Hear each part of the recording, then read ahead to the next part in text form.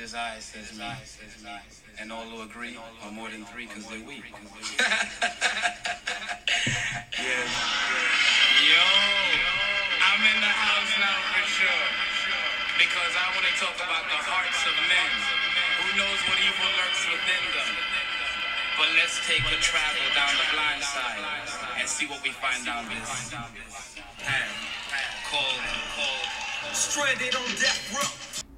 And that's where I'm just going to pick it up. I'm going to pick it up right there. We're going to drop the music, and I'm going to get right into this one. Hey, it's Derek. I run a company called Disruptor. I'm the chief disruptor. I write articles, and then sometimes I read the articles to you, and I call it a podcast. So this isn't your traditional, I'm going to interview someone and get a bunch of insight on some sort of topic. No, this is just me finding another way to give you content that I produced. And in this particular article, I chose to edit because I'm a pro when it comes to Canva. By the way, if you're not using Canva, I mean, come on, get with the program. I choose to edit the image to Dr. Dre's The Chronic album, which if you were born in 1980 or, maybe between 1980 and 85, this album for you was probably the album that made you stop and think about your music choices. Meaning you're like, I've been listening to Poison and Motley Crue and Metallica, and this is awesome. At least that's my experience. So a few different reasons I chose this particular image to do this was just because there's this mirror on the wall type of thing, and this idea that I'm going to put myself out there and let people know that, hey, this is who I am, and I think it ties right into what I'm about to talk about. So the title of this article is called Stop Acting Like You Don't Care What People Think, Because You Do. So let's just jump right into it. I don't care what other people think. Those are the words we tell ourselves when we do care about what other people think about us. I know it's excellent advice, and it's really essential self-talk to remind ourselves that there is only one judge, and I'm talking about the Lord, in the end.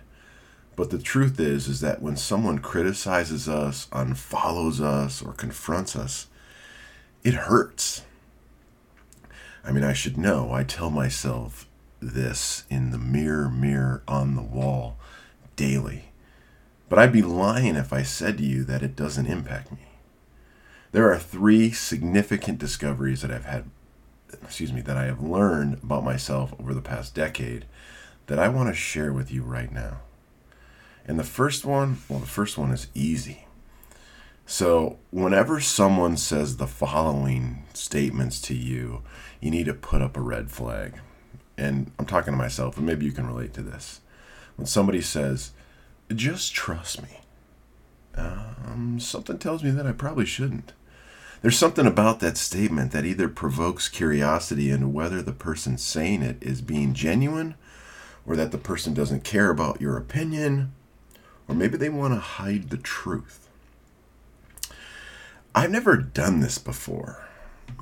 Every college friend of mine just had this flashback to their college years. You know exactly what I'm talking about, don't you? It's okay. I'm not going to bring it up.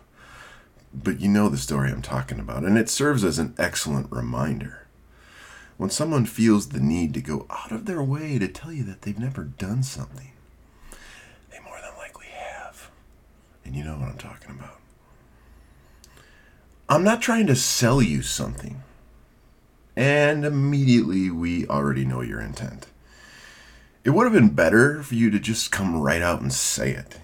Even though you've just admitted that you're a terrible salesperson, at least we know you're honest.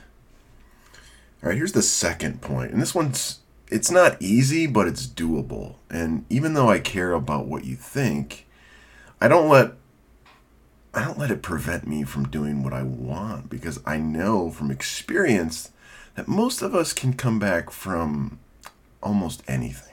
I mean, not everything, but almost everything.